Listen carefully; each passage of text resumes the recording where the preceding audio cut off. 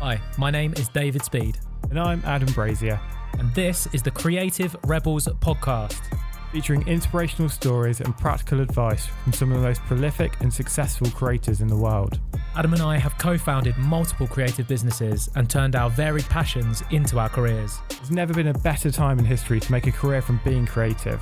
So many people will tell you that you can't do it, but we're here to show you that you definitely can. Right, let's do a podcast. Welcome back, Rebels. I'm going to do a shout out. Who are you shouting out? Is that a thing that people still do?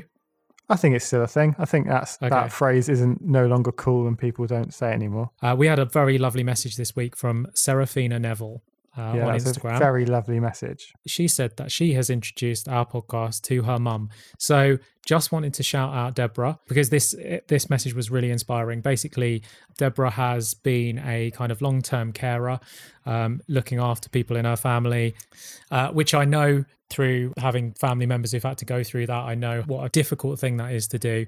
She is just getting back to rediscovering her artistic roots, and listening to the podcast is helping her get there. So that is super inspiring for us. Yeah, that's really great. And I wish my mum still listened. I remember when we first launched the show, she was avidly listening every single week. And then I saw her one time and I was like, oh, are you still listening to the podcast? And her answer was, no, you released too many episodes. So... One a month to get your mum back on board. So thanks, Deborah. Yeah, so specifically in this message, one of the things that Serafina mentioned was that we do talk sometimes about age.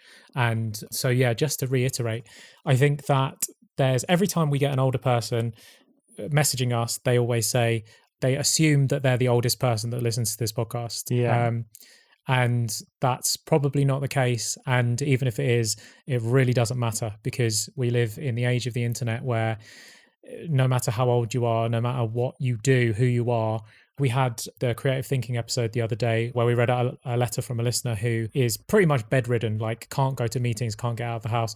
But because you have an internet connection, you have the chance to have a creative career. Yeah, I think a lot of older people don't start on social media and start kind of creating a business online because they think that the kids are so much further ahead. But I think from like doing this show, you realize that a lot of people, even the younger people, yes, they can use a smartphone and yes, they're on all the social media platforms, but they don't know how to use it for marketing. They don't know how to develop it into a business.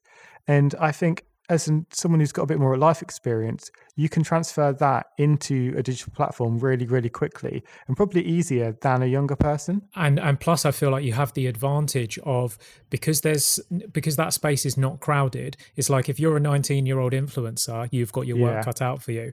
If you're a 65-year-old influencer, there are so fewer 65-year-old influencers that you have to compete with. There's so much room for that. There's so many older people using the internet and using social media platforms now, and they don't have those people who are like them. And I feel like any people that I follow and watch online are people who are similar to me and they're like me and they do the things that I do and do the things that I like. So having people who you can relate to, I think is a really, really important thing online. So if you are older and you are a bit wary about putting yourself out there online because you think that I'm too old for that, then that's completely rubbish because a lot of people who are using the internet are your age and they're looking for people like themselves to watch. Yeah, 100%. I think everyone has that fear of posting online. We certainly had it, of that people are going to come in, they're going to tear you down. That happens really rarely. Like it is actually really rare that most people online will come across a hater. I mean, it can depend on your content. If you're talking political, then expect the hate, be ready for it. That's part of the job. Yeah. But if you're posting about something creativity related, I really feel like hate is so rare if it comes at all. Yeah, I think you only really I think you hear most hate from people who are like really big creators and they've got a huge audience. And I think the bigger an audience you get, that's when the hate starts to come because you just get these people who come into the arena. They don't really know what's going on and they just decide to, throw a bit of hate into the mix. But by the time you've got to that level, then you've got a whole army. It's like we know that if we post something now, that you guys have got our back if you're listening to this, and that you would jump in the comments and defend us because someone who's just discovered us and thinks, oh, why should anyone be listening to your podcast? Then you guys would defend us. So I think once you do, so just don't worry about it, because once you've got to that stage, you're going to have your defenders who are loyal to you anyway. And it's all about finding your people, creating the content that relates to those people, and you build them up around you. You all go on the same journey together. And talking about growing people around you, like one thing that's been really amazing to see for us is the people who've been supporting us on Patreon. Yes, indeed. We are indeed on the website Patreon, which is a place where you can support this show. If you think it's useful, if you think that we should carry on making it, and you'd like to help us pay for our studio bills, then we'd love it if you supported us there. Yeah, you can go to patreon.com/creative rebels. Yeah, and anyone who signs up currently, we're going to give like a personal call to if you want one. So if you've got anything you want to talk to us directly about, like we're happy to jump on a Zoom call and really help you out with that. Yes, absolutely. And we had a couple of messages from people. Obviously, this is like we're pandemic times and all of that stuff is going on. We had a couple of messages from people who, after we had set up the Patreon, had discovered it and said, I'm really sorry. And they felt really bad and guilty about not supporting us. Like, don't worry if you can't.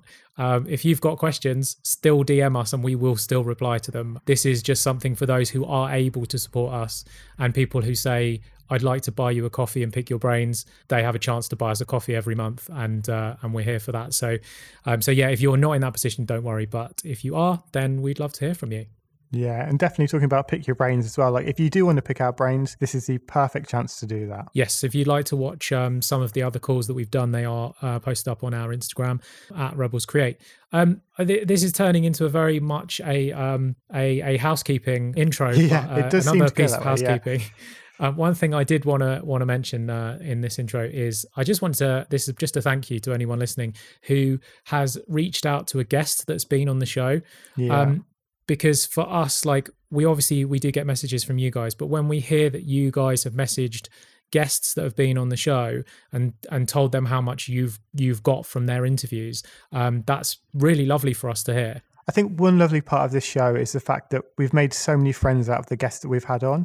And I was talking to one of the previous guests, now friends, recently, and yeah, she was telling me about how someone had messaged her like recently, and we recorded that episode over a year ago, and it's nice to see that people are still listening to those older episodes, still getting value from them and reaching out to those guests, because it really means a lot to those people, especially if the content they normally put out isn't specifically motivational or they're not trying to help people with their business. I think those people really appreciate this kind of feedback. Yeah, and it makes our guests feel like it was worth their time coming on the show, which is really massive for us. So thank you for that. So switching gears then, this week's episode, is it an episode or was it just an interrogation? We had so many questions for Chloe around the topic of anxiety, and I think there's some really good tips in this episode. Yeah, it's a really interesting episode, and I think because Chloe's a hypnotherapist, there's just lots of like really interesting, fascinating things about how the brain works and why we feel the way we do about certain things. Yeah, so if you've ever felt any anxiety of any kind, then this episode's probably really going to help you. Yes, Chloe Brotheridge is an author, podcaster, and anxiety coach. Chloe suffered with acute anxiety as a child, and after conquering this herself, she decided to help others and stop worrying and start feeling more confident. She says that no one was born with low self-esteem, it was learnt, so we can unlearn it. In this episode, we talk about anxiety, controlling your thoughts, and being yourself. When we can learn to relax and calm our nervous system down, and if we can learn to accept ourselves as we are, that enables our, authentic self to come through.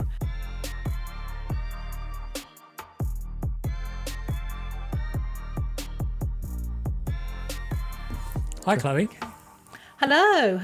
So I hope you're not nervous about doing our podcast, because you're the expert in fighting nerves and anxiety. Well, that doesn't mean that I don't get nervous. I think people sometimes think that I must be calm all the time, but of course there are some moments where I'm not calm, like when the power goes off right before you're about to do a podcast, for example. But otherwise.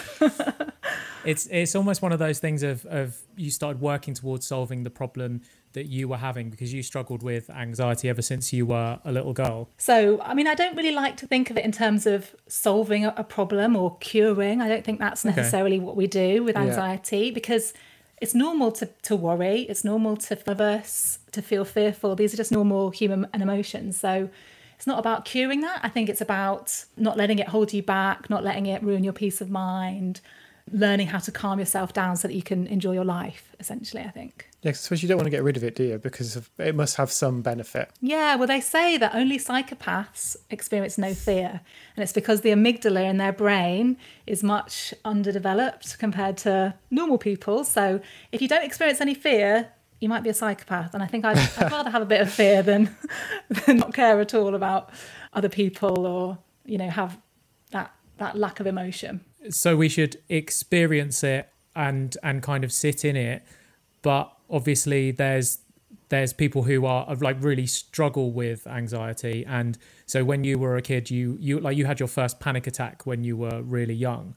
How do we manage that balance between accepting that anxiety is something that's going to happen to us and the actual physical manifestation of when we can't breathe and it's kind of overtaking us? Obviously, there's a whole spectrum of anxiety. It can range from worrying to physically feeling like you're dying, like your heart's going to explode out of your chest, going to A&E because you think you're having a heart attack.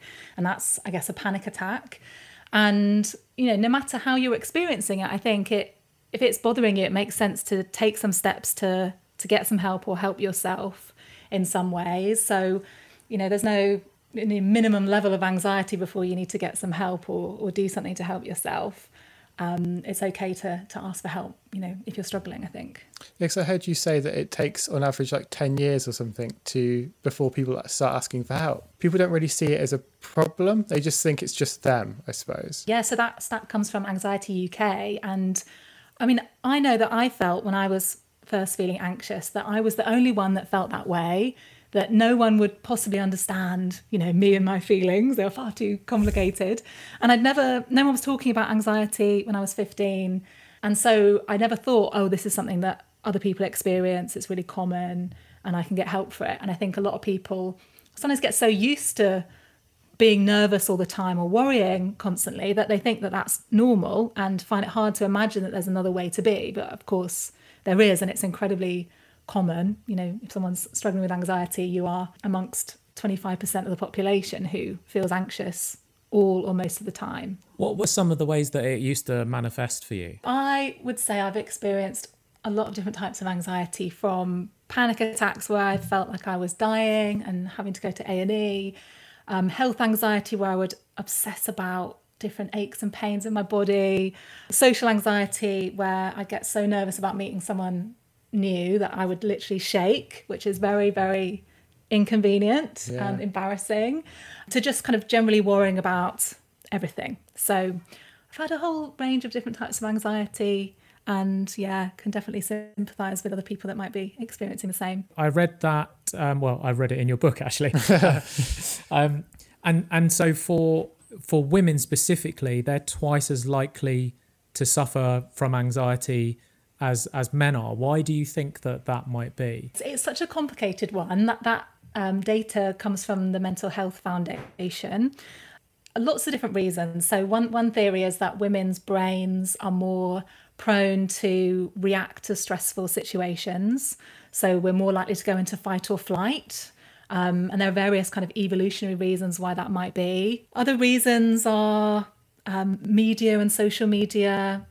I know this is not to take away from the pressures and the things that men experience at all, but a lot of people will say that perfectionism, for example, fear of failure is more likely to affect women. And of course it affects men as well. But this sense for some little girls growing up that they need to be good girls, that they need to be perfect, they need to look a certain way.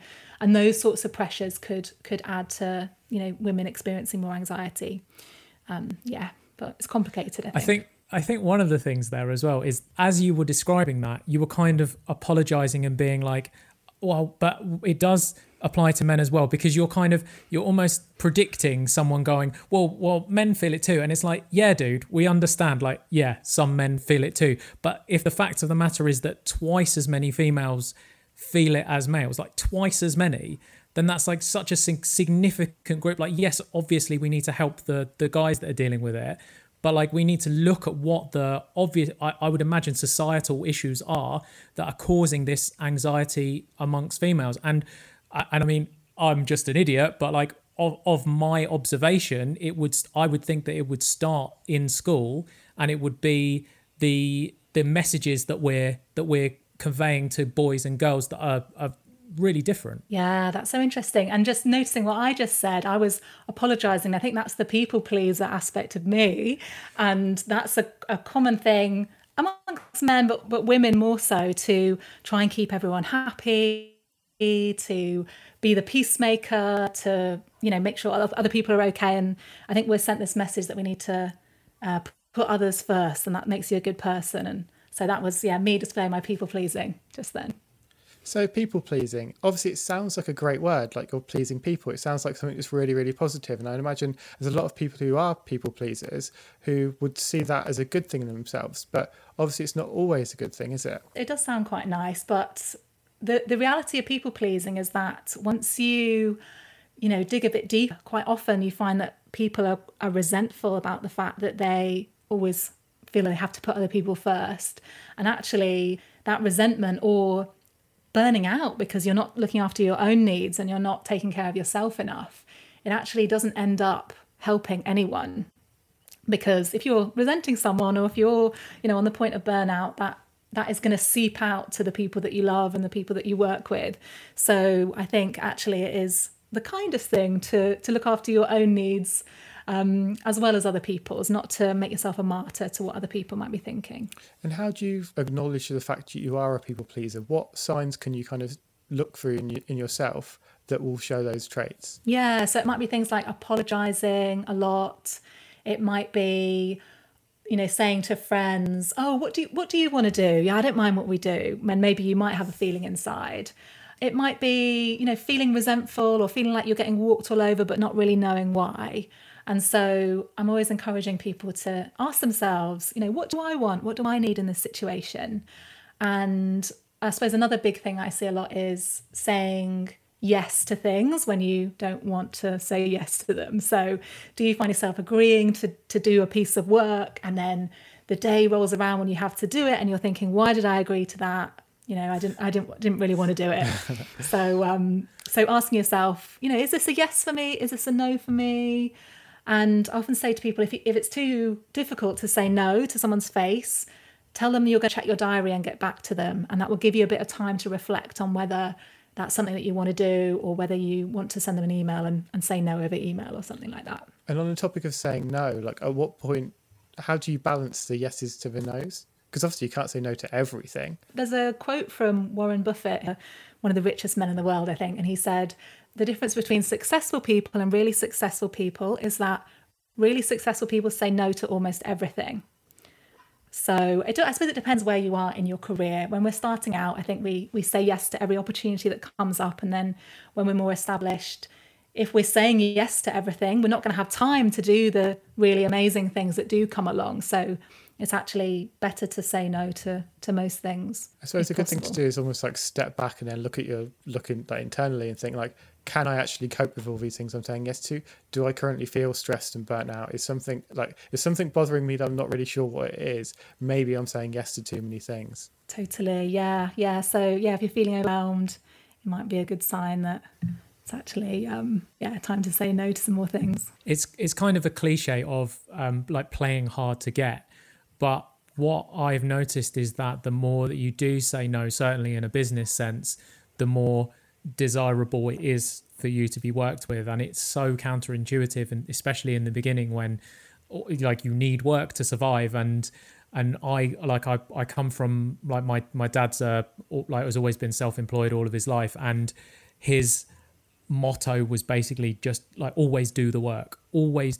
And I actually come to realize over the past couple of years that you're actually in a stronger position if you don't do all of the work, and I guess it's a scarcity mindset of just grabbing every single opportunity that comes in. Totally. I think we can get into that state of thinking, if I say no to this, what if this opportunity passes me by and it never comes again? And we could end up just, overworking and not really enjoying our work because we haven't had a chance to step back and pause and appreciate, what we're doing. Yeah, I think there's lots to be said to stepping back, as you said. I think so much of that comes down to people's fear of the future and what could come, but it's always something that they've created in their mind. What can people do to not kind of have that future anxiety, or whatever the phrase for it would be? I mean, wouldn't you, Chloe, wouldn't you describe anxiety as a fear of the future, like specifically that? Absolutely, yeah. So much of our anxiety is us imagining things in the future and imagining the absolute worst case scenario. So really, they call it catastrophization in cognitive behavioral therapy, where our minds will vividly imagine, things going wrong. But actually, there's a technique that a lot of athletes and, public speakers will use to help them to feel positive about upcoming events and, expect the best rather than, thinking the worst. And that's visualization. So playing a movie in your mind of how you want things to go in the future, and whether that's you're imagining things going really positively. If that's too much of a stretch for you, perhaps just imagining that if things do go wrong, you will handle them. You will cope with, whatever does arise.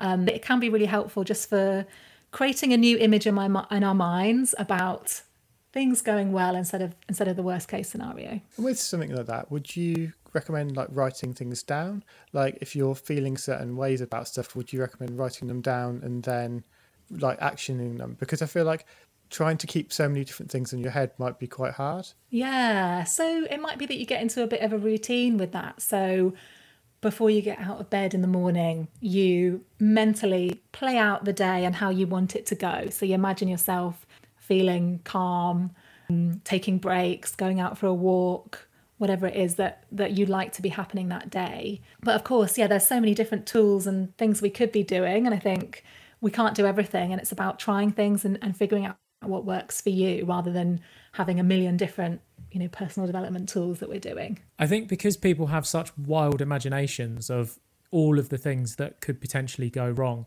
what's the balance? Do you recommend that they just visualize and picture? So say they're going to be speaking.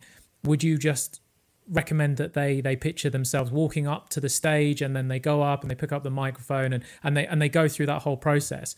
Or is it worth spending time worrying about, well, what do I do if my slides don't load? And then so that you can plan, well, if the slides don't load, then I go and do this, and just so that that it's not going to be a massive problem? Or would you not spend your time in that kind of negative space? Would you only look at what's the balance? Good question. So for me personally, I would imagine it going well. I think I would use all my senses to imagine the feeling of my body, how I want to be standing, imagine making eye contact with the audience. I'd imagine the sound of my voice and speaking slowly and clearly and taking deep breaths. People might want to do something like imagining their computer, breaks down or something. They have to do it without their slides. You could do that if that feels like it might be helpful. But I think as well, if we imagine it going well and imagine ourselves feeling confident, we go into that situation feeling more confident because we've when we imagine something, the same parts of our brain are being used as if we're doing it for real. So we've created that blueprint and that expectation that it's going to go well in our brains beforehand. I remember reading, I don't remember where it was, might have been Brene Brown, but I remember reading that when you go into an interview, they did kind of a test of, they set up an interview scenario and people go in and half of the contestants were like designed to drop coffee over themselves, and kind of overwhelmingly the people that went into that job interview dropped coffee on themselves were rated higher in terms of likability and more likely to get the job because they'd kind of shown that human side and that they weren't perfect and they were not completely polished, and which is kind of a nice almost like backup to have in the back of your head of like, if I fuck this all up, like people will actually probably think it's quite nice because it's more human. I think that's called the pratfall effect, where people actually like you if you show some imperfections. And we're seeing that so much now with people being vulnerable and open about things they struggle with and sharing their failures. And I think it helps us to feel more connected to them and makes them more likable ultimately. Yeah, you definitely see that on social media these days, because it's gone from being this place of perfection to almost the people who are succeeding now are the ones who are being more honest and being open and talking about their kind of flaws and things that make them not this perfect human. I think that's definitely a good thing. But then, unfortunately, we've got the other side of it, of cancel culture, where you're almost not allowed to have made a mistake 10 years ago. Even if you apologise for it, you can get cancelled. So I think we still have a long way to go in recognising that we're all human, we're all going to make mistakes, and that's how we learn. And so I think we need to learn to be more forgiving of ourselves and each other when it comes to making mistakes. One of the most interesting things I found when I was researching you was the concept of learned helplessness. Could you describe what that is? I think this links back to studies that have been done where, I don't know if it was dogs or rats, they did experiments where dogs learned that they, it didn't matter what they did, they were going to get an electric shock. And even when the electric shock stopped, they remembered getting electric shocks in the past. And so they didn't bother to move out of the way. I haven't described that well, but that you can hopefully understand the gist of that study. They were just kind of resigned to the fact that they were about to get shocked. So they were just like, okay, well, there's nothing I can do. So they just take it. And we can learn that actually it doesn't matter what we do, we're still going to get the same results. And of course, that is not the case, because things are always changing. We're always evolving and growing. We can be adapting and changing what we do. So let's not take, past results just because something went badly in the past or didn't go to plan. Let's not think that means that that's going to be the same for our future. I think it's quite relevant in terms of, if we've gone through traumatic events or if we've gone through difficulties in childhood, to somehow, that's what I do a lot in hypnotherapy with people, is helping their subconscious mind to learn that actually just because they got abandoned as children doesn't mean that's going to happen in their adult life. It must be one of the hardest things to deal with your clients is if you recognise that they do have this learned helplessness of, what's your approach to helping someone through that? Because I would imagine it's quite a difficult thing to hear that, like, if I was your client and I'm sat opposite you and you tell me, well, this is, I'm sure you probably sugarcoat it a little bit nicer, but like basically you're doing this to yourself. You have made yourself helpless and you need to buck up and get out of it. You can see why I don't have a good bedside manner and shouldn't be doing your job. But like how would you deal with that? Not like me. I think it comes to from slowly introducing the idea that it's possible to change and reminding them of examples of times when they have handled things in the past and they have changed and transformed. Because often when we're in that more negative mindset about ourselves, it's almost like we just filter out all the positive stuff and we just remember the negative things that have happened. And I hear a lot from people that say they always feel anxious or they've always been depressed, but actually there have been times in their lives when they haven't felt anxious and they have felt happy. So sometimes it's about connecting them to those experiences and reminding them that that's possible for them. I think there is a thing that sometimes, well, for human beings, change is scary, and it can almost seem easier to stay the same as you are, depressed or anxious, than it can seem to change and to be free of that. So part of it is, slowly introducing that idea that that's possible. I think the most powerful example of that is that there are people who are told that unless they change their diet, they are going to die.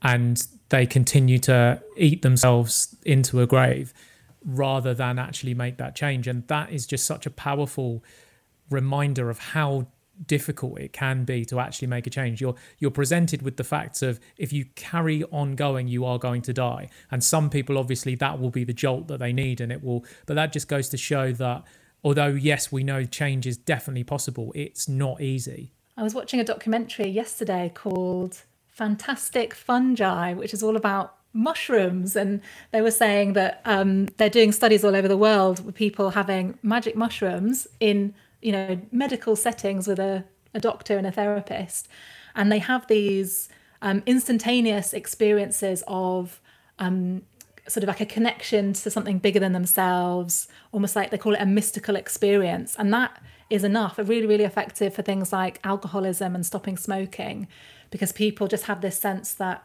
connection to something bigger than themselves, and that has shown to be really effective for helping people to change. And I hope that soon that sort of treatment will be available for people who are depressed or anxious, to sort of open their mind to something different. It sounds quite extreme, but it's the research is really promising. So for someone who doesn't have access to magic mushrooms currently, what kind of techniques would you suggest people start to do if they realize there's something that they want to change about themselves, but they're not sure how to do that? I would say, I mean, one really important aspect of it is to be kind to yourself, because I think we can get ourselves into a cycle of, if we don't achieve a goal, if we don't change, we beat ourselves up. And when we beat ourselves up, that actually saps our motivation. Mm-hmm.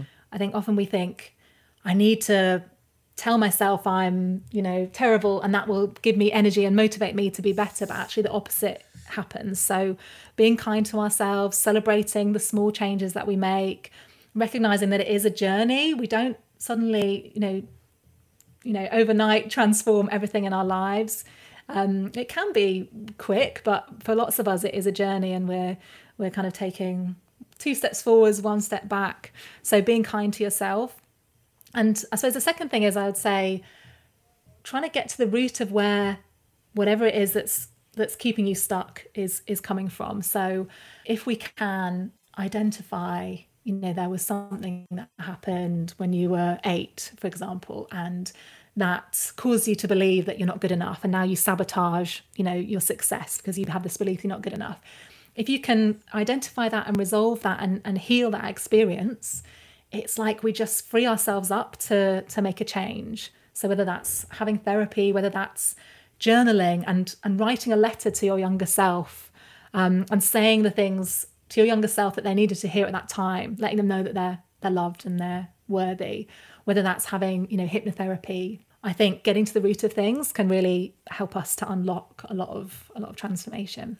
Could you go into a bit more detail about what hypnotherapy is and how you use it? Yeah, so it has a bit of a funny reputation, I think. People, when I meet people at dinner parties, they'll either be scared to look me in the eye, thinking that I might try and hypnotize them against their will, or they'll be desperate to try it.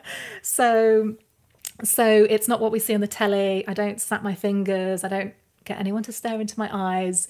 It really is just an approach that helps us to bypass the conscious mind, quieten down the conscious mind, so that the subconscious, where our thoughts and feelings and our habits originate from, becomes more receptive and more able to let go of things from the past and absorb new positive beliefs about ourselves and change our perspectives. And there's lots of different tools that are used within that, but really it's just a way of becoming more receptive subconsciously so that you can make changes. And is that something that you can do yourself, or do you need to do that with a professional? No. So I first got into it listening to recordings about 10 years ago or so. And yeah, there's loads of recordings that you can try out. If you're working with a therapist, it's more tailored and it's a slightly different experience, but we can make changes on our own. There's so many apps and recordings that we can access. So I would definitely recommend people to give that a try. So we talked a lot about change. If you are suffering from anxiety or you've got these issues, do you have to do a whole life upheaval and you have to change everything, or are there smaller things that you can do? It's very overwhelming and intimidating if we put that pressure on ourselves that we need to change everything. It is very often small changes, but a number of very small changes that we make in our lives that adds up to a big difference. Yeah. So that might be making changes in your lifestyle, your diet, exercise, sleep, that sort of thing, how much alcohol you're consuming. It might be, having therapy and resolving things from the past. It might be including different tools like meditation and journaling and, so many different things that we can be incorporating ourselves. But I would say lots of little changes add up to a big difference, and try things out and see what works for you. And from your experience, is there any specific thing that is a great place to start? For the people that I talk to, I would say the number one thing that holds people back is the inner critic and being hard on yourself and beating yourself up about things. So anything that you can do to work on that is going to be helpful. So whether that's meditation, which helps you to recognize that you're not your thoughts and that your thoughts are not facts. Just because you're having the thought, I'm not good enough, doesn't actually mean that that's true. So I suppose when we're meditating, we can just take a step back from those thoughts, and we can, instead of getting so caught up in them, just recognize that they're thoughts that pass through the mind, and we can just observe them and let them go. That might be one thing I really like to do with people, is to turn your inner critic into a character. So is there some kind of cartoon character or something from a film that kind of makes you laugh or smile, that you can start to imagine your inner critic as. And I always think of mine as Angelica from the Rugrats. I don't know if anyone used to watch that. Yeah. I can imagine her voice just saying things to me, and it just sounds silly, and I can take it a lot less seriously. Annoying. Extremely annoying, yes. Yes. And I suppose by doing that, it's you've lightened everything up by specifically choosing a stupid cartoon character. It almost makes it laughable, not to downplay what you're going through, but to give it a name and to take it less seriously. And I love what you say about your thoughts aren't facts, and by making them into this little figure of fun, that can be the constant reminder of, no, that's just Angelica on my shoulder, or for me, I suppose it would be Skeletor. But just picking that character and just, realising that they're a little idiot. Yeah, a little idiot. Love it. Why do so many people find it so hard to talk about? Because it's something that I think every single person has felt anxious about things at some point, but yet we don't really have that honest and open discussions. And if you say to someone, how are you doing? It's normally the old cliche of, oh, I'm fine. But one thing we're not really talking about, we're talking about mental health a lot more now, but specifically anxiety, I don't think is being raised. Why is it so difficult? Yeah, I suppose when we ask our friends or people that we meet how they are, I think if I was to say, oh, I'm feeling really rubbish, I'm feeling really down, we might be worried about how the other person's going to receive that, and not wanting to put that on someone else. So I think we kind of put on a face of being okay, and not having those really honest conversations. And I think as well, like we probably, when hearing that, might not know what to say, or not know how to receive that. So I think in our culture, we've just got into the habit of not really talking about things. I suppose as well on social media, what is it that sells? This image of perfection and glamour and happiness and positivity. I suppose for a lot of influencers, that's their business, and that's their livelihood. And so to be talking too much about how you're really feeling if you are struggling might not, be the thing that fits with your brand or what you're doing. But I always try to ask people, in fact, on my podcast, the first question I ask people is, how are you really? To really try and, figure out how people are really and have that honest conversation. And it might be about asking people twice, how are you? But then later on you say, how are you really? Ask people twice, give them a bit more of a chance if you really want to know how they're feeling. But I suppose there's so much shame as well. Mental health has a long-standing stigma. We still have images of people in straitjackets and, lots of negative connotations when it comes to things around mental health. And I think in a society that almost demands us to be perfect, then it can be a difficult thing to open up about. But I think more and more people are choosing to speak up and normalising the fact that we all struggle from time to time, that it's okay to, we all have mental health. It's not something that only some people have, and that fluctuates depending on the day and what's going on and so many different factors. So if someone comes to you and says, I'm feeling anxious, what be a good response to that? Yeah, so it might just be that you ask them more questions. I think we often think or put this pressure on ourselves that we have to fix the person and we have to find the right thing to say. And we've got to just, fix this mess and, move on with things.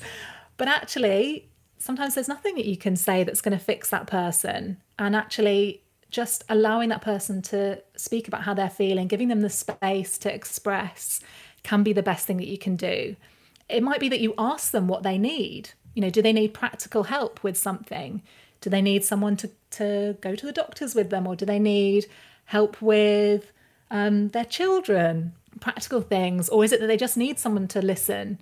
Or do they want practical advice? So you can ask that person what it is that they need and see what they come up with as well. And you mentioned earlier the writing of the list of the things that are worrying you. I know that definitely works with my sister when she'll get herself complete, and she's had panic attacks in the past, and sometimes she'll phone my girlfriend or I, and you can tell that she's not breathing properly and she's getting herself into a state. And for her, what works so well is we go, okay, well, what is it that's bothering you?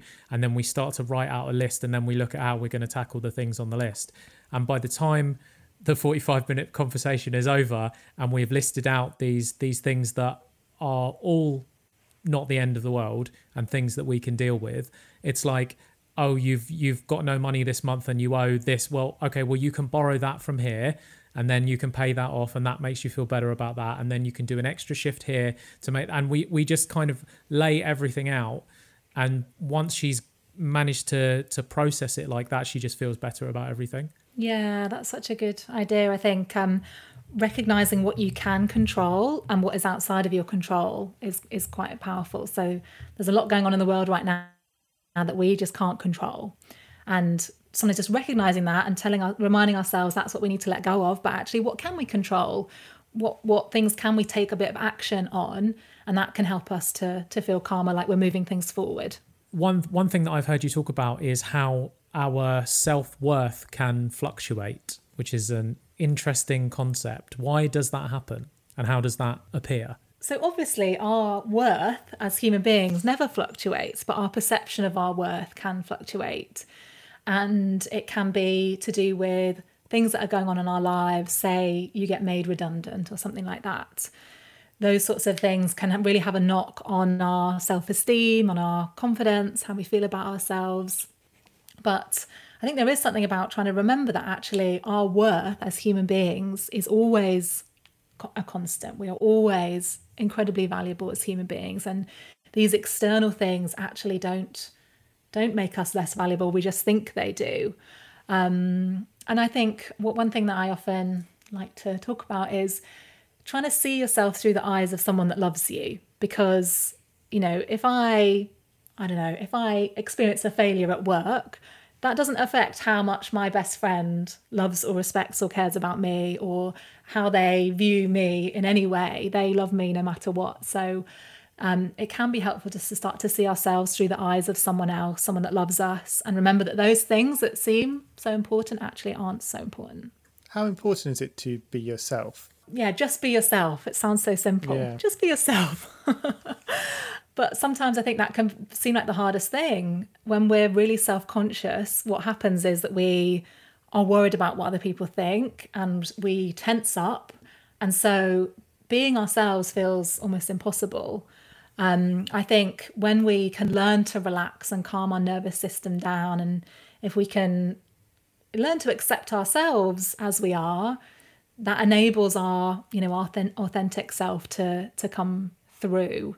But if we're constantly worrying about what other people think and adapting how we behave and what we say and what we do, depending on what we want or what we think others want us to do, then we're not going to be, really ourselves. And I think the reality is that people are going to like you or not. And we can't actually control what other people think. Yeah. I think we like to think we can control what other people think of us. But, you being your repressed self might be equally as annoying to one person. You being your authentic self might be annoying to another person. So I think we may as well, try and relax into ourselves as much as possible, because we're never going to be liked by everyone. Yeah. And I feel like if you're not liked by the group of people that you're around. If you're your true self, you need to find different people to be around.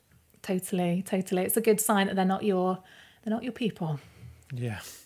So your first book was about anxiety, and then your second book was more about confidence.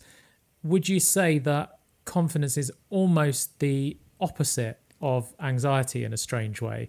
It's like there's not an opposite emotion that we have next to anxiety, really, other than, I suppose, calmness.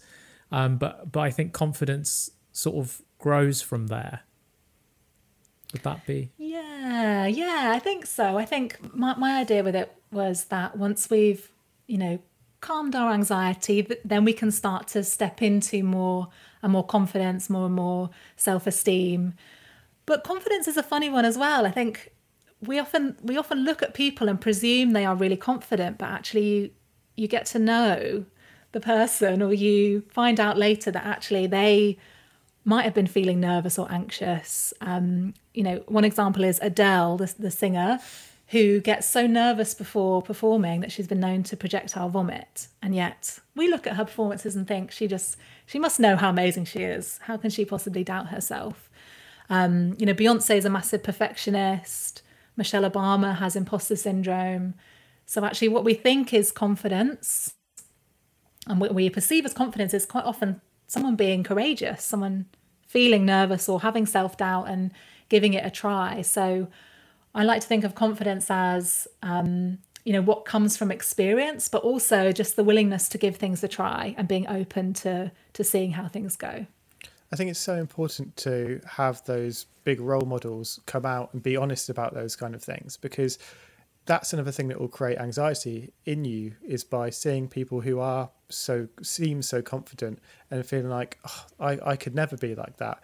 So it's so great for there to be people to say, like, look, this is fine. Like, I experienced this. And I think so many people do. And I think I heard you say that 50% of people say they're shy, which just seems crazy because, well, it doesn't seem like that. But when you look at the outside world, you would think, no way is that true. I guess it's a thing of, the front that we put on to the world, and then the reality, below the surface can be quite different. But yeah, shyness, very, very common. Imposter syndrome, depending on which survey you read, between 50 and 80 or 90% of humans experience imposter syndrome. So it's almost a universal thing. And yet we think to ourselves, everyone else knows what they're doing. Everyone else has got their shit together, and I'm the only one that experiences this fear, but it's just not true. You mentioned Beyonce there, and I can't remember where I heard this, and it might have been you saying it, but I heard recently that she can't cook a meal because all of her time has been spent becoming Beyonce and doing all of the other stuff like singing and dancing. And like, it's quite funny to think of someone that we put on such a pedestal that if you asked her to make you beans on toast, she'd butcher it. Yeah, I think that was in The Anxiety Solution. I saw her in an interview saying that she put oven chips in a deep fat fryer and caused a massive mess. So no one's perfect, not even Beyonce. No one's perfect. And it's so crazy when we get guests on the show that are people that in our own minds we've kind of built up to be huge megastars, and when you meet them and they're just worried about like the most normal of things, and you're like, but you're like, you've got this career and this book and this job and you've got all of these things, and still everyone goes through these worries.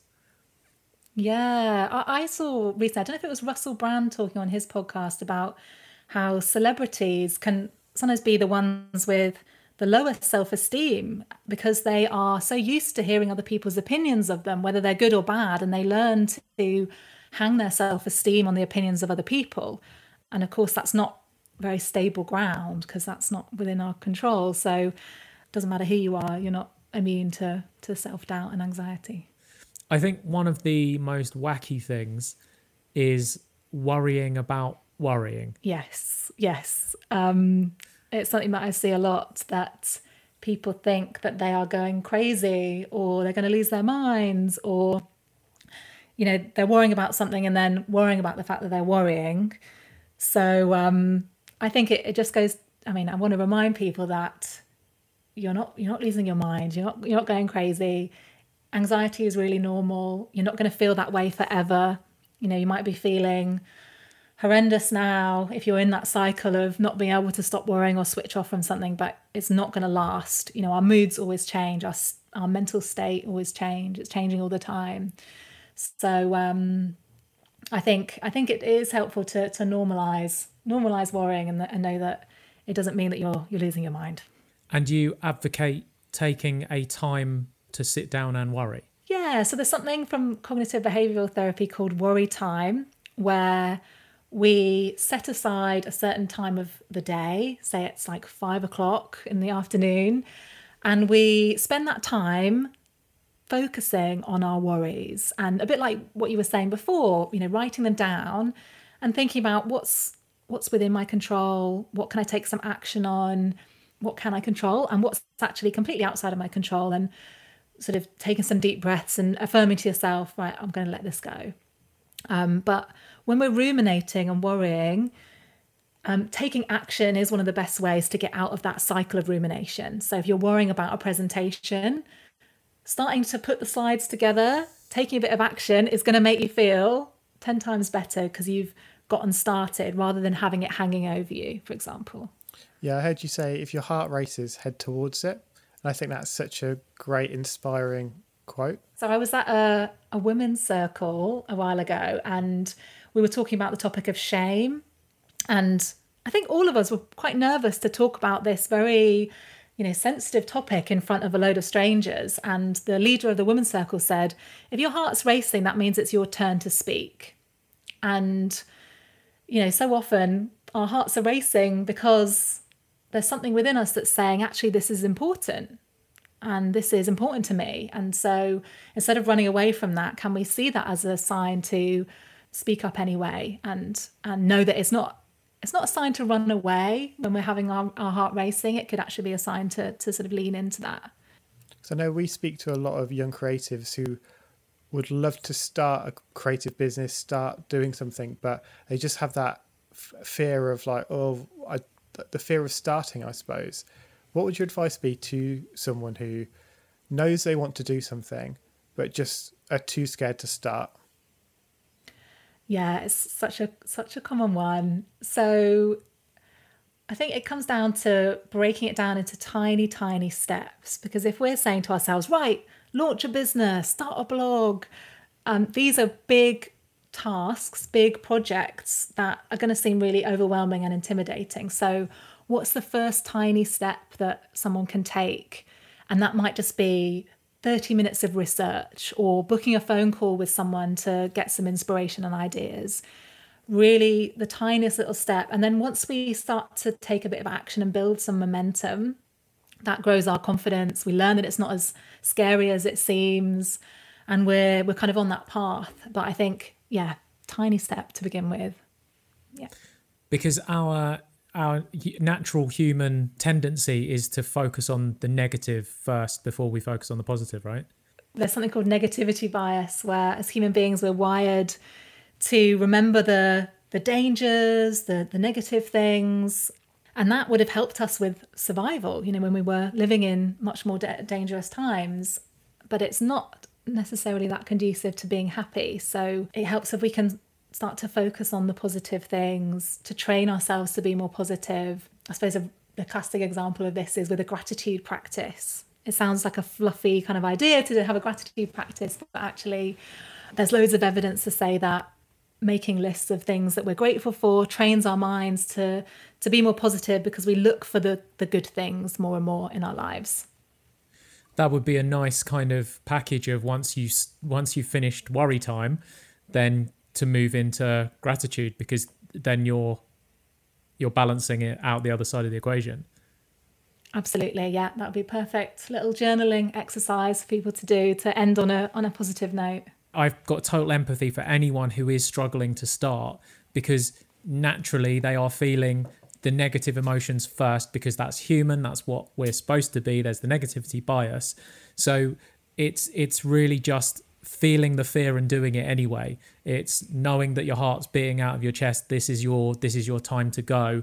And I guess looking for the positives, reframing that as from a negative energy into a positive energy, because isn't there, and you would know better than me, but isn't there research that shows that what happens within the body when you're nervous or frightened is the same effect as being excited, but we just perceive it in a different way?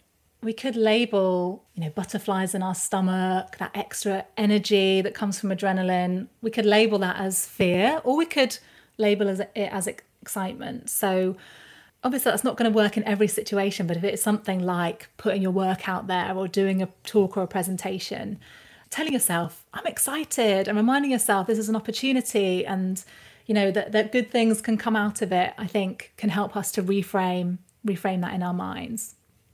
Yeah, I found that really useful. I think David told me that a few years ago, and since telling me that, it has made such a difference, especially when it comes to like doing a talk or something. It's just that thinking of a future that's really positive, that, well, I'm excited for the end of this because I know how it's going to be. Because normally when I do talks and presentations, I finish it, I get an adrenaline rush, and I'm like, oh my God, that was so good. I'm really pleased with what I did there. And it's remembering those positive times from what's happened before, and not even allowing your brain to think, well, this could be the worst thing ever. Totally. I suppose the difficult thing is when it's the first time, and it's because we're only cool now because we've got enough under our belt to realize that, okay, we are quite good at this, and it hasn't flopped, and we can go. So it's having the courage to take those first steps that's going to be the hardest. But I think from when you first told me that and I first started to put it into action, I thought back to doing presentations at school. Like, there's always somewhere before you've done something similar. Unless you're 5 and you're listening to this, like, there's probably something similar you've done in the past that has been close enough to it that has turned out well. I feel like we've got a lot of life experience, and it's good to kind of look back and think, well, what did go well in the past, even if it was just a presentation you did in year 4 about cars or something. Yeah, absolutely. And there's always other skills that we can be transferring to what we're doing. But I mean, some of it I think is just feeling nervous and knowing that it's okay to feel nervous. We're not going to die. It's not comfortable, but it's going to get easier the more we do it. So don't let the fear hold you back. Give it a try and trust that, you're going to grow in confidence the more that you do it. And I mean, for you, you must have really, really worked on that, because to start when you get your first client and you're coming from someone who's really struggled with anxiety, and now you're going to be advising someone else how to deal with that. I mean, now 7 years into your career, you can look back and be like, you've got your chops now. But when, it must have been scary taking on that first client, and I'm sure you had a lot of questions in your mind of, can I actually help this person get through these things that I was suffering with very recently? Definitely not that easy at all, and a big kind of learning experience, and using a lot of different tools myself to help myself. And but I know now that it's possible, and I think it helps me to help other people, because I've learned that we can train our nervous system to be calmer. Just because we are one way at some other point in the past doesn't mean that we are going to be that way forever. There's so much that we can do to change. And I know that, the fact that I've experienced that myself helps me to help other people. So what would your number one piece of advice, because I think everything we talked about today are steps on a journey. What would be the easiest thing that people can implement that they could start tomorrow without too much kind of disruption to their normal lives, that would kind of bring around a calmer and a more relaxed kind of environment? I am a massive fan of meditation. I know that's probably not what people want to hear, because it's one of those things that you have to do every day, really, to get the benefits from. It's not something that you do once that magically cures you. But for me, I feel like it has changed my brain. I feel like my nervous system just goes like this, and my brain, I don't know what it's done. I mean, I've heard that meditation actually does change the structure of the brain. It changes the way that the two hemispheres of your brain interact with each other. I do something called transcendental meditation, where they give you a mantra and you say the mantra to yourself, and it really calms you down and trains your brain to be more present and to step back from your thoughts. So I would highly recommend that. apps are great for meditation, but if you want to take it really seriously, that nothing beats going on a retreat if that's available to you, not now obviously, but hopefully in a few months' time, having a teacher that you can ask questions of and really instill that practice. And for me, if I had to pay for my meditation, I would pay thousands and thousands and thousands a year, because it's so valuable to me. It's amazing. Amazing. I was hoping you were going to say magic mushrooms, but meditation will take that. Amazing. So where can people find you online? I am on Instagram at Chloe Brotheridge. My podcast is called the Calmer You podcast. And if anyone wants to get some free resources for anxiety, they can go to calmeryou.com/free. Amazing. Thank you so much. Thank you. This is great. Thanks so much for listening. If you get any value from these episodes, it would mean the world to us if you could share the podcast with someone who needs it. You can always reach out to us on Instagram at @RebelsCreate, or head over to creativerebels.co. And remember, always be creating. See ya.